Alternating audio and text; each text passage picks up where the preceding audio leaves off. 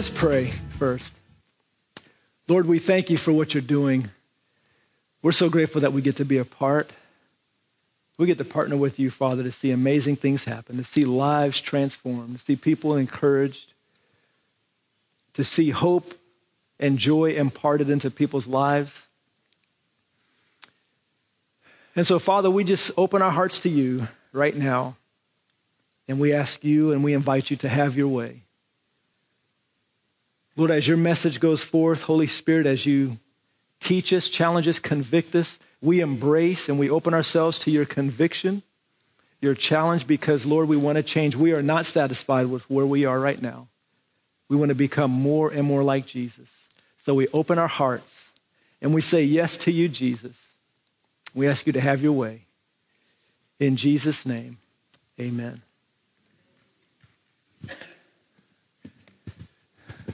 Matthew chapter 2, verse 1 through 12. It says, Jesus was born in Bethlehem in Judea during the reign of King Herod.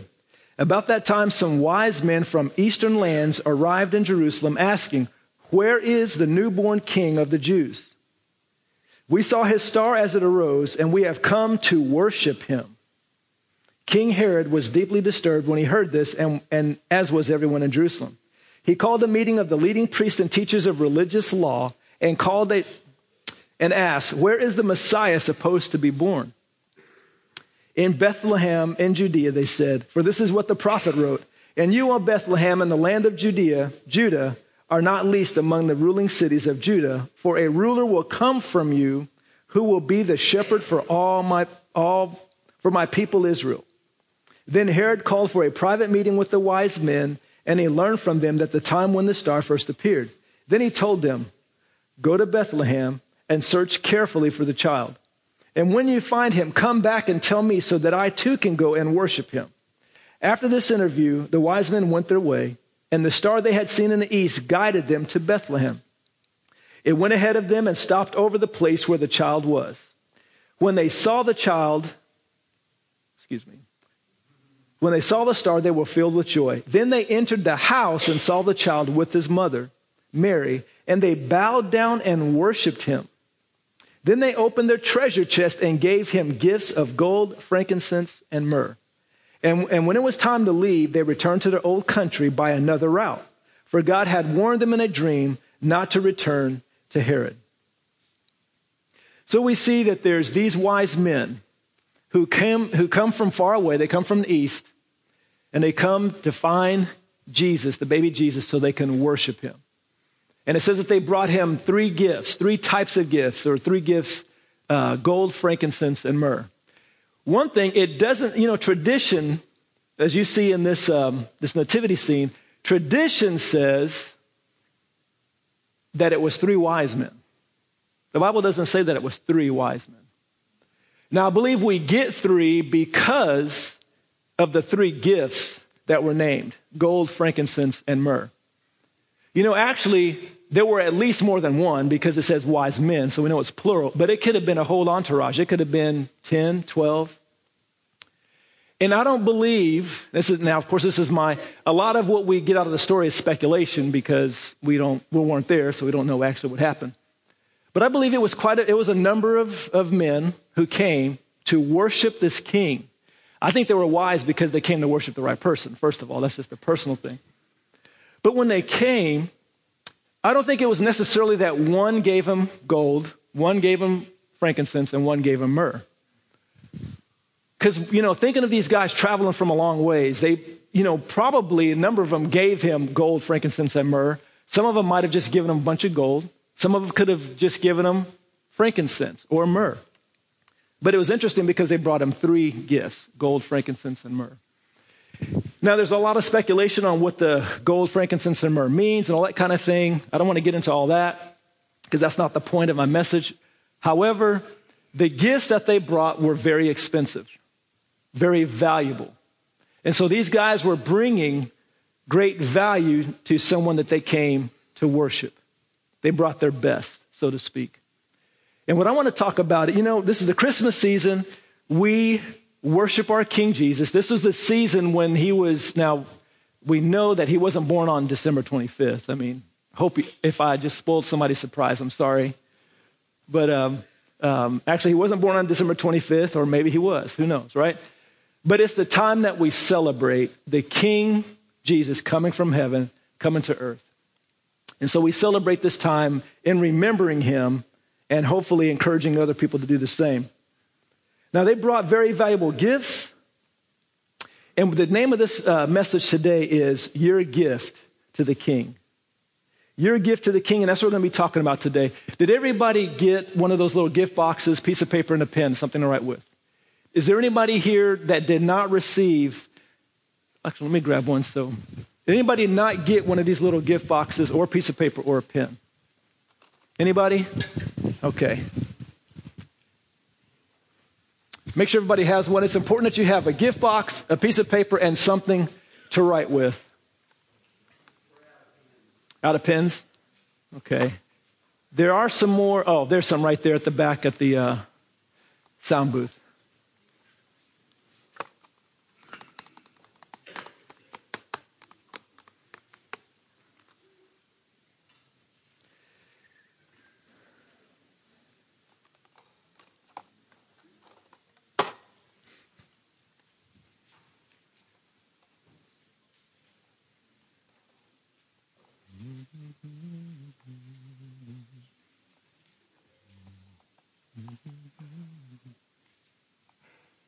Your box.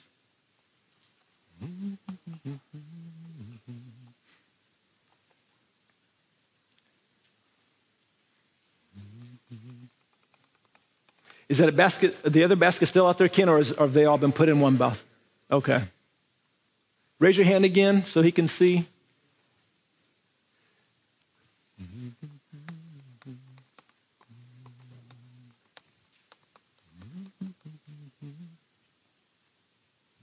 Oh, he's only got one.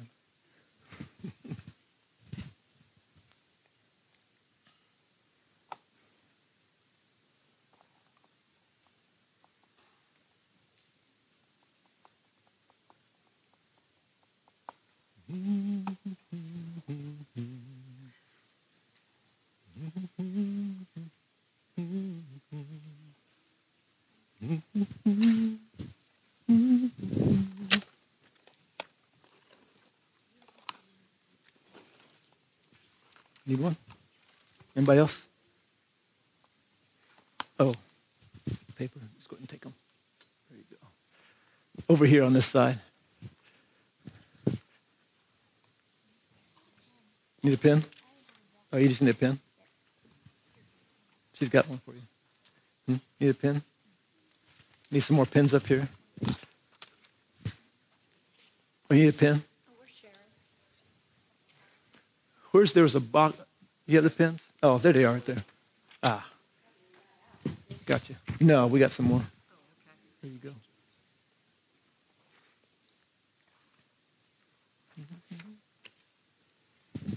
Oh, I guess I need a pen too.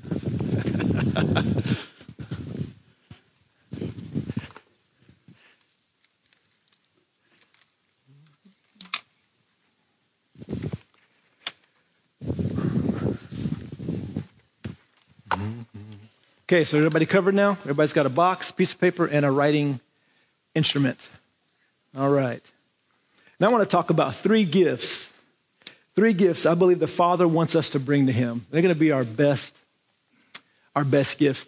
And, as I was preparing for this, I was thinking, actually, this is going to be a gift exchange. Because when you bring these to Jesus, he's going to give you something in return. And typically, what he gives us is a whole lot better than what we give him, right? So I want to invite you to participate in this amazing gift exchange. So the three gifts they brought to Jesus were gold, frankincense, and myrrh. So I believe there are three gifts that the Father wants us to bring to his son Jesus, King Jesus. First one, unfulfilled dreams. What do you do when you believe that God has spoken a promise to you and it still hasn't been fulfilled? What are you doing with that? Maybe you received the prophetic word many, many years ago. Maybe you received prophetic word over and over and over again many, many years ago. And it hasn't happened yet. It hasn't been fulfilled. What are you doing with that? Maybe there's a desire of something you've been praying for quite some time, and it still hasn't been experienced or realized. So my question is, what are you doing with that unfulfilled dreams? The second gift, major disappointments. I mean major disappointments, not, oh, the Cowboys lost last week. I'm not talking about that kind of disappointment.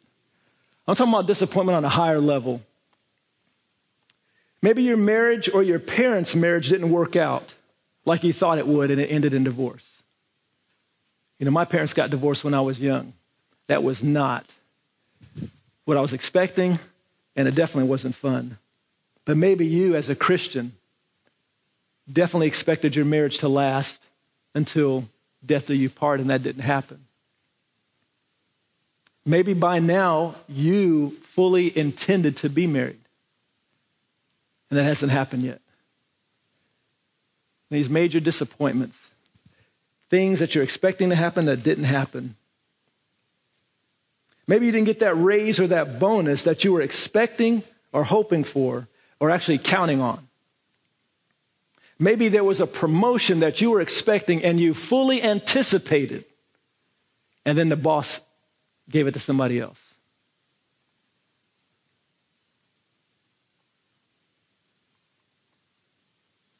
Maybe you haven't been invited to participate in that ministry in church that you believe that you're called to, that you believe that you're supposed to be doing, and it hasn't happened.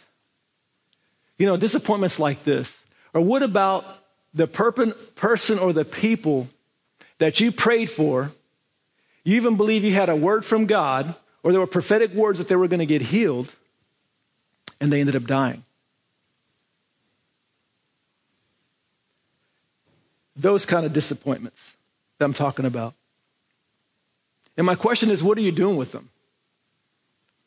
Because if I were to ask you to raise your hand, how many of you have major disappointments or you have unfulfilled promises?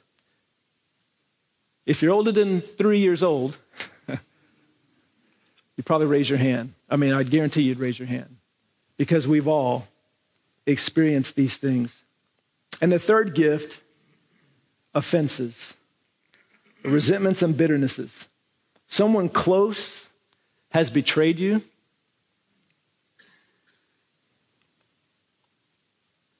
Someone has said some very hurtful things to you or about you. Or you've been offended by Christians. I mean, anybody, but specifically Christians. And I've talked to a lot of people. There are a lot of people who are not inside church anymore, and they don't intend to go to church anymore because of this very thing. They've been hurt. They've been devastated. And I'm not talking about trivial stuff.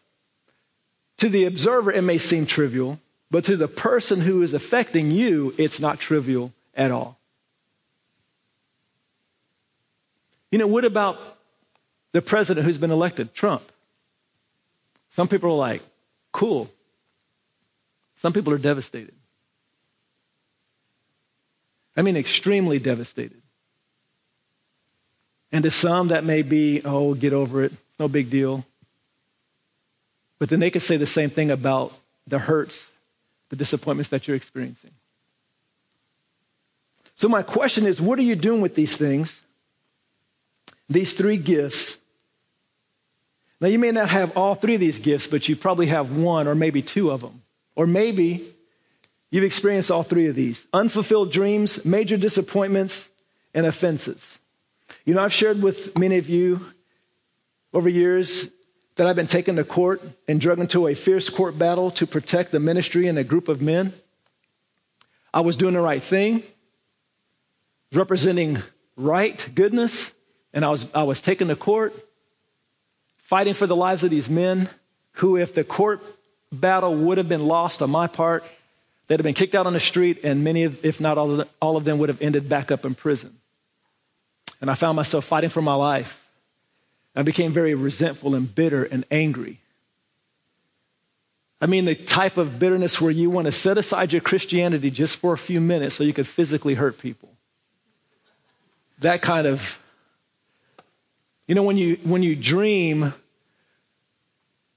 of hurting the person that you're bitter at and you wake up in a good mood. That's the kind of bitterness I'm talking about. I've been there. Been there. And some of you have been there, and some of us may still be there. I've spent many hours of frustration and discouragement agonizing over unfulfilled promises or seemingly unfulfilled promises, unanswered prayer, unmet desires.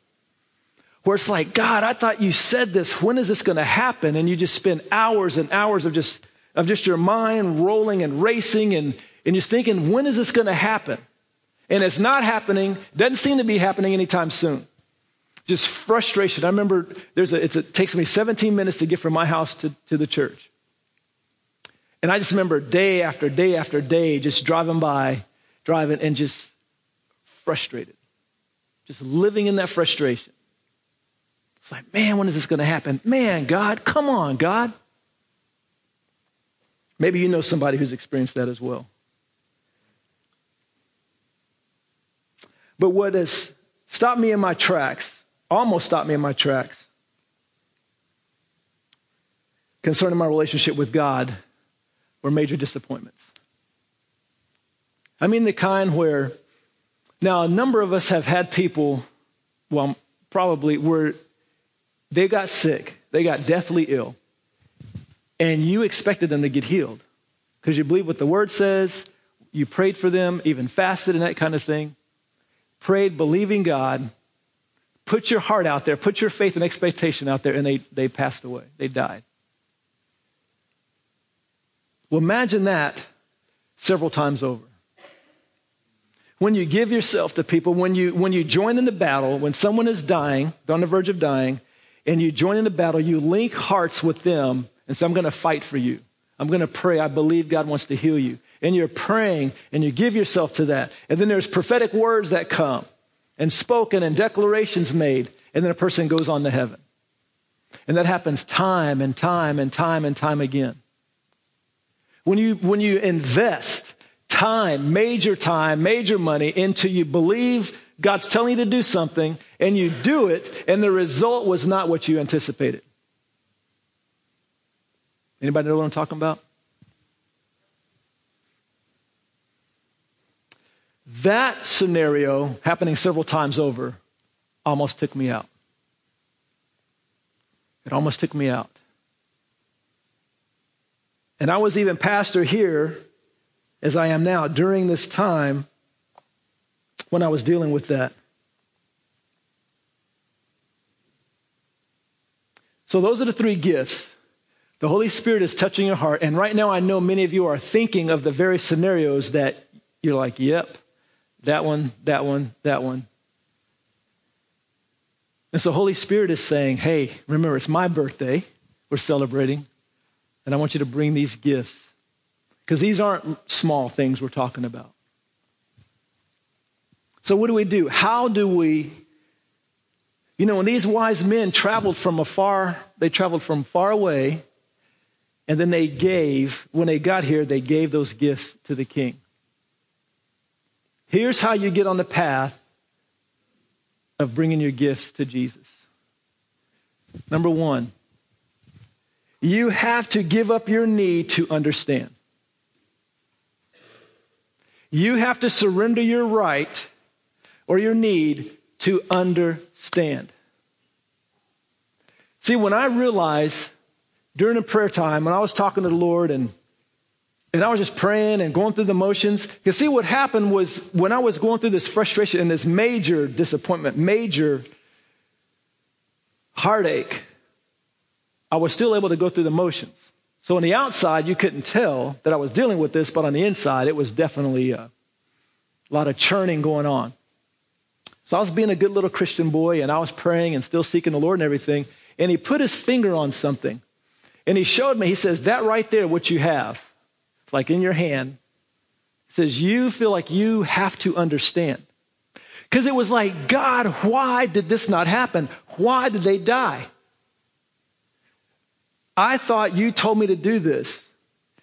Why is it not working out like I thought? And what had happened is I had positioned myself, I didn't realize this, but I had positioned myself, kind of drew a line on the ground and said, God, I'm not moving forward until I understand. And so what had happened is, what became an idol? What was I given preeminence to? My need to understand.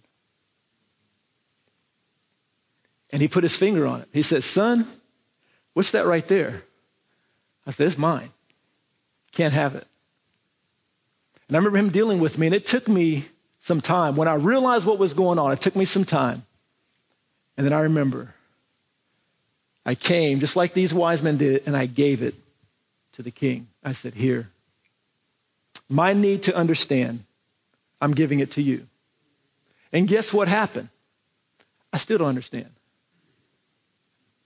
He didn't say, oh, now that you gave it to me, now I will help you understand what's going on and why I do things the way I do, or why. He didn't do any of that. Basically, he said, son, do you trust me? That's what I was wrestling with. Do I trust you? I said, Jesus, I give you my right to understand. That's the first one. Number two, you have to give up your right to be offended. You must give up your right to be offended. Because see, if I share with you what this person said or did to me, you're going to pretty much agree, wow, that was wrong. You're going to agree with my offense. As a matter of fact, you might take up offense against them too. That's what happens a lot of times.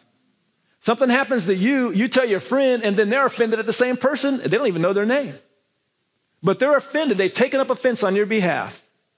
You have a right to be offended because that was wrong what they said, what they did, how he treated you, how he betrayed you. That was wrong. You have a right to be offended. Does a dead man get offended? If a man is dead and you cuss him, you betray him, you do all kinds of things, is he going to be offended? Is he going to wake up and say, I'm offended, and go back to sleep? Yeah, you hope not. That'd be pretty scary, wouldn't it? Jesus said, those who want to come after me must take up his cross, deny himself, and follow me.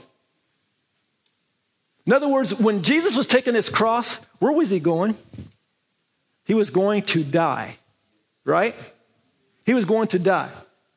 So as followers of Christ, we were walking dead men. You know, when I learned this on a movie a long time ago, when they were being walked to the electrocution place, and they were dead men walking when they're changing everything. In other words, they were walking, they're still alive, but they're on their way to death. I wasn't going to say the name of the movie. Yes, it was The Green Mile. See, when we're following Jesus, we were, emphasis on word, dead men walking, which means take up your cross. You're going to die. A dead man has no rights. But see, it's not just about, some people get stuck on, we're to take up our cross daily and be dead men walking. But no, remember, those who have been buried with him in death should also live with him in resurrection, right? We don't want to forget that part. That's the most, actually, both of them are important, but we are to walk and live daily in that part, the resurrection. We die daily, but we also live daily as unto him. But however, where do we get the right, or where do we get the notion or the thought that I have a right to be offended? If I'm a slave, if I'm a servant of the Most High, if I am no longer my own, but bought with a price, I am no longer my own. That means I have no rights other than ones he gives me, right? I mean, am I making this up, or is that true? So then where do I get the right to be offended? Exactly. I don't. Then why do I take it? Why am I living in this offense? Why is offense a part of my daily life? And I agonize, and I drive 17 minutes to and from work in just this anguish, wondering what's going on, being offended at what these people are doing to me. Where did I pick that up from? And feel justified in it. And again, the worst offenses, the worst attacks on your character, you still do not have a right to be offended. Now, you can take up that offense. obviously. But you have to lay down. If you want to walk, if you're on your journey to bring King Jesus these gifts, you have to lay down your right to be offended. And instead use the power and tools that he gives you. The Bible tells us to forgive, right? Jesus he didn't just say, well, forgive. I know that person hurt you, forgive them. He gives you the grace, the ability, the power to forgive. He gives you tools to be able to walk in forgiveness. Remember, folks, what makes us different than the non-Christian, the non-Jesus follower, is the grace of God. And I'm not talking about, well, I'm just a sinner saved by grace. I'm talking about grace, the power to live the way he's called me to live. That's what I'm talking about. I've received, I've been given. He's given me the power to live above offense. So number one, you have to give up your right to understand. Number two, you have to give up your right to be offended. And number three, I'm going to read out of Luke chapter 18, verses 1 through 8. One day, Jesus told his disciples a story to show that they should always pray and never give up. Jesus told a story, and here's why. The Bible says, here's why Jesus told the disciples this story. So that they would always pray and never give up. Always pray and never give up. So this is why he's telling us this story. There was a judge in a certain city, he said, who neither feared God nor cared about people. A widow of that city came to him repeatedly saying, give me justice in this dispute with my enemy. The judge ignored her for a while, but finally he said to himself, I don't fear God or care about people, but this woman is driving me crazy. Men, don't say it. I'm going to see that she gets justice because she is wearing me out with her constant requests. Then the Lord said, learn a lesson from this unjust judge. Even he rendered a just decision in the end. So don't you think, now check this out. Even this unjust judge rendered the decision in the end for this lady. And he says, so don't you think God will surely give justice to his chosen people who cry out to him day and night? Will he keep putting them off? Now check this out. I tell you, he will grant justice to them quickly. But when the Son of Man returns, how many will he find on the earth who have faith? Let's see, I tell you, he will grant justice to them quickly. See that word quickly? Everybody say quickly. Herein lies a problem. Does anybody else see this problem besides me? Okay, quickly to me means something. Quickly to Jesus must mean something totally different. Come like, Jesus, I know you're not late, but getting back to our right to understand. See right here, he says quickly. See, God sees things from a totally different perspective. And I was thinking about this the other day. If you look at, for example, just so our brain might be able to wrap itself around it, if you're looking at from the perspective of 1 billion years, wouldn't 50 years be quickly? 1 billion years or 50 years? That's pretty quick, isn't it? It's like, oh, his time frame is a little bit different than mine. The point I'm trying to make is right here, he says he will give justice. He will answer the prayer. Remember the reason why he told the story, so that we would always pray and never give up. Then he tells this story. And then he has the audacity to say quickly. I'm like, come on now. We don't understand. That doesn't make sense to us. There's a lot of things in the kingdom. There's a lot of ways that God does things we have no understanding. Some things he may give us the privilege of understanding. Because how many times have you not understood something and then years later it's like, that makes perfectly sense. And then there's some things we may not understand until we're standing face to face with them. We may not. But if I'm holding on and saying, God, until you help me to understand, I'm not going anywhere, you might be standing for a long time. And so right here, he says it will be quick, but that's got to mean something different than what my brain means. And he says, but when the Son of Man returns, how many will he find on earth who have faith? Then Jesus is asking a question. Well, because apparently people were struggling with continuing to pray.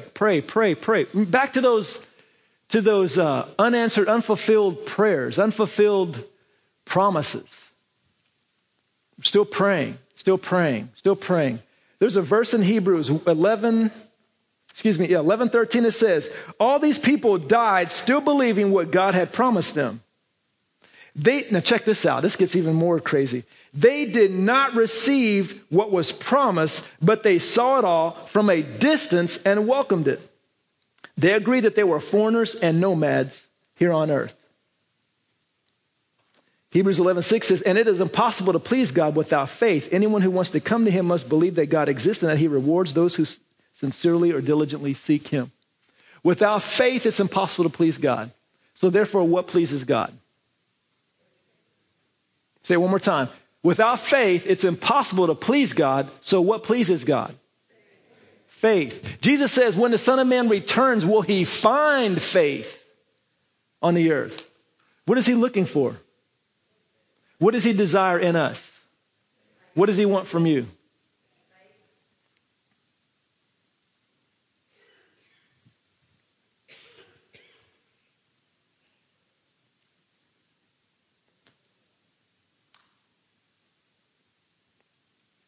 Keep praying and believing for that promise or desire. So here's the third thing you need to do. Keep praying and believing for that promise or desire until you get breakthrough or until you go to heaven. Whichever comes first.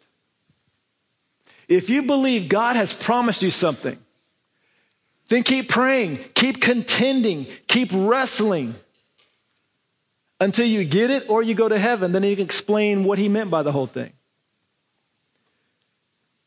However, you need to position your heart to where you can aggressively pursue him and his promises, and at the same time, trust him with the results. Is that possible? To aggressively pursue him, to believe in him for the promises or the desired thing, but still trust him with the results. That's where I find myself now.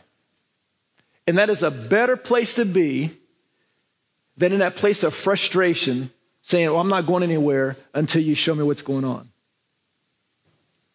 When I was stuck in that place of not understanding, I was becoming very passive when it came to praying for people. Those of you who know me, have known for a long time, know that I like to pray for people who are sick and that kind of thing, because of what the word says. I've seen many wonderful people get healed. I've seen wonderful, crazy, cool stuff. But I've also seen people go to heaven. And by the way, heaven's not a bad place. I'm just saying. But I found myself backing off. I found myself becoming passive. I remember I was going through the outward motions, but on the inside, my affection for God was cooling off. What was happening was I was becoming offended at him. I was becoming offended at God. How do you know if you become offended at him? You're not pursuing him. You've cooled off in your pursuit.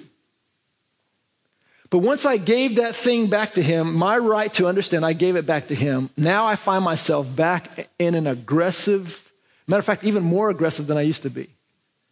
In an aggressive posture of, Jesus, I'm coming after you because you're awesome. I love you. I'm going to get everything I can. I'm going to know you as intimately as I can. I'm going after him again. And I don't understand things more than I did before. That hasn't changed. But my heart and my posture has changed. The things that I believe some things have been over 20 years, 22 years that I believe God said he was going to do, and it hasn't happened yet. I have postured myself. I daily remind him, hey, God, just in case you forgot, remember this over here. And I make declarations. And sometimes I even ask him, God, did I hear you wrong? Because if I miss this, if you didn't say this, but I'm believing for this, and just tell me and I'll quit. And I don't hear anything. So it's like, well, okay. That being the case, I give you a chance. That being the case, I'm still going to keep asking. Pray always and not give up. That's why Jesus told the parable. Pray always and not give up. And what I want to caution you with, one thing I want to caution you with, please don't, in the midst of your discouragement, frustration, unanswered prayer, people not getting healed, please do not make doctrine. Many people will come up and formulate and grab a hold of doctrines to bring comfort. And it may bring temporary comfort to your brain. It's like, okay, that makes more sense. Okay. But then what happens is your faith gets undercut. And remember, the thing that pleases God is faith. And so I do not want to align myself with a doctrine that may give me temporary comfort, but may destroy my faith.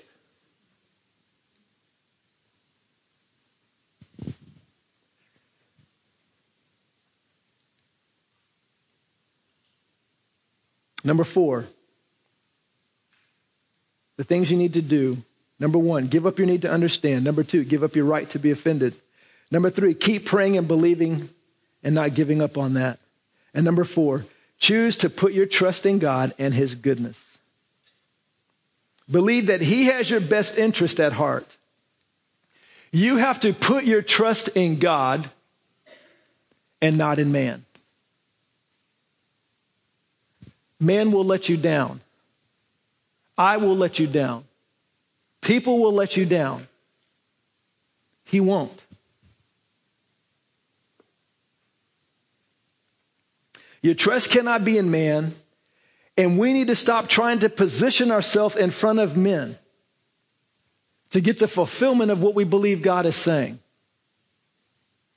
You know, for example, some of you, maybe there was a job promotion or whatever, and you're trying to position yourself in front of your boss to look good or sound good or whatever, thinking, okay, if he sees me, then maybe he's going to go ahead and give me that promotion or give me that raise or whatever it is. And we're posturing ourselves in front of people. And we even say, well, the Bible says a man's gift makes room for him and brings him before great men. And it does say that. Does that say which great men? And does it say all the time? No. I may be trying to posture myself in front of a person, and it may be the wrong person.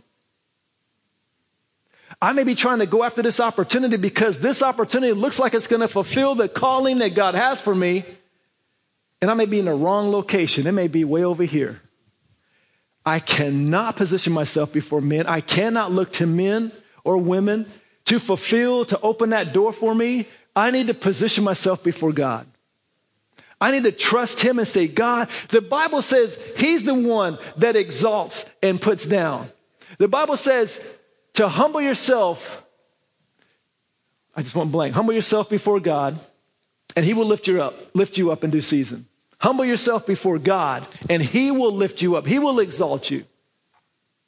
And the reason why this is so important, because this is one of the ways we get offended in church. We get hurt. Because I'm expecting this young lady to give me this opportunity or to help me or to do whatever. And God's like, stop. No. You're messing up my plan. The Bible says, whatever you do, do as unto the Lord, not unto. If I'm trying to position myself before man, I'm setting myself up for major disappointment, major frustration, and even offense. Are you hearing me?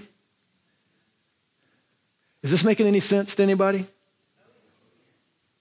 You remember that word joy that was declared earlier 2017 is going to be the year of joy, regardless of my circumstances. It's starting to make sense to me now. Making a lot of sense. God is wanting to invite us into some crazy, awesome joy. But there's steps we get to take. Why is this important? These things we're talking about. What's at stake?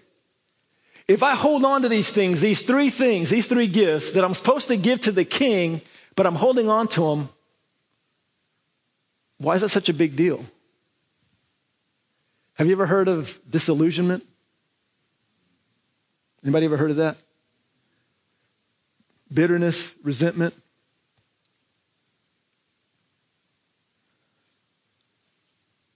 Let's see. Joy, disillusionment. Joy, bitterness, resentment, hurt, misunderstanding. Many, many, many Christians live in this garden over here. God is saying, I want you over here. That's why he's wanting us. See, God is saying, these are the gifts I want you to give my son. I want you to give these things so you can experience the fullness of the joy that I have for you. Are you willing to give him your unfulfilled dreams? Are you willing to give him your major disappointments? And are you willing to give him your offenses?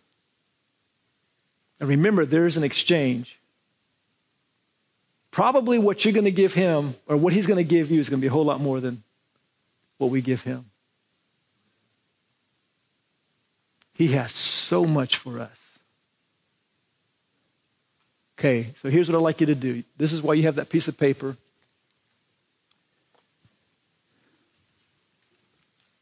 I want you to begin to write on a piece of paper what it is that God's wanting you to give to him. Whether it's a person that's offended you, you're hurt, or an opportunity, or whatever, a dream, a disappointment, whatever it is. I mean, you know. Now, the reason why you're writing it on this paper is because your intent is to give it to Jesus. So if you don't intend to give it to him, then don't waste your time.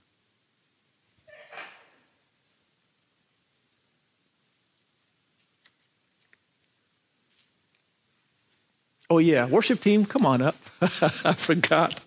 Thank you.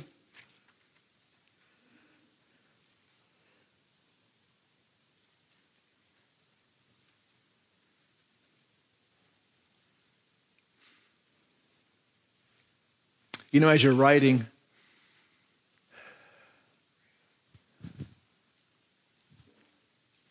I just begin to think what it looks like when you have a body of a family of people who are free, who have surrendered these things, and they're walking in the joy that he offers. And remember, we talked about, the joy that he offers doesn't have anything to do with our circumstances. Because you can be in some crazy, horrendous circumstances and still experience the joy of the Lord. And there may be some deep valleys that you may go through where his presence and his joy is still there with you. And think of all the people out there in the world who don't have a relationship with Jesus.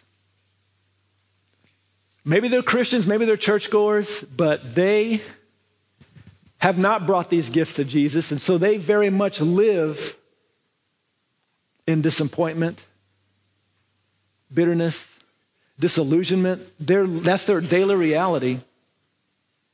Or people who don't even have the opportunity because they don't even know Jesus. Imagine the impact you get to have on them.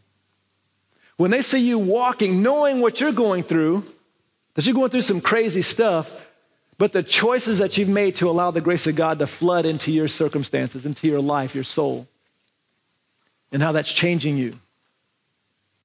You'll notice in the front of the seat pockets, in front of you, there should be a little card, different colors.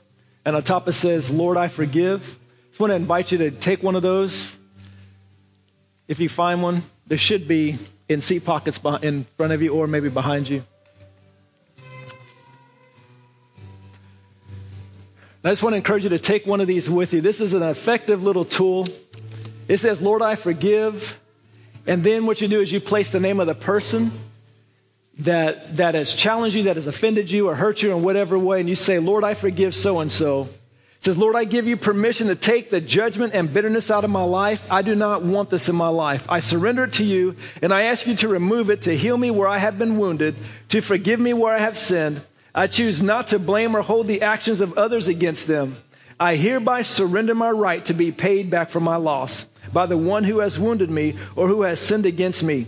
In so doing, I declare my trust in God alone as righteous judge. Father God, bless them in every way in Jesus' name. In Jesus' name. This little piece of paper can set you free.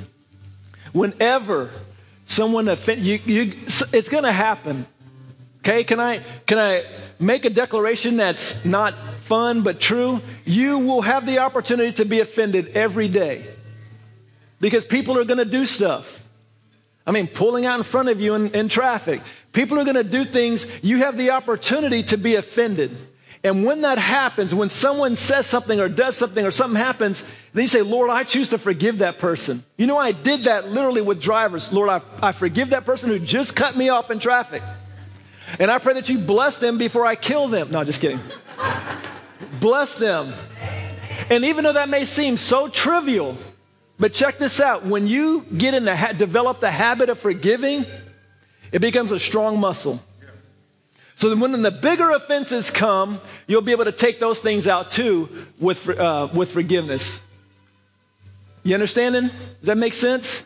So take this with you and use it as often as you need to. And Father, we thank you for your goodness. We thank you for your love for us. We thank you for the power of the cross that we get to experience every day. And we thank you for the exchange of your grace, your power, your freedom, your joy that we get as we surrender these things to you. Lord, I speak your blessing on everyone here, and I pray that in many ways that we all experience the best Christmas we've ever had. Not necessarily monetarily or gift-wise, but Father, the peace and the joy that we get to experience and celebrate and enjoy. And Lord, for those that Christmas Day or Christmas season is a very trying time because of the loss of loved ones during this time, we pray for more grace. And I just pray that you would encourage them in a special way this holiday season. We thank you, Father. We love you. We give you honor and praise. And we choose to celebrate you, Jesus. In Jesus' name, amen.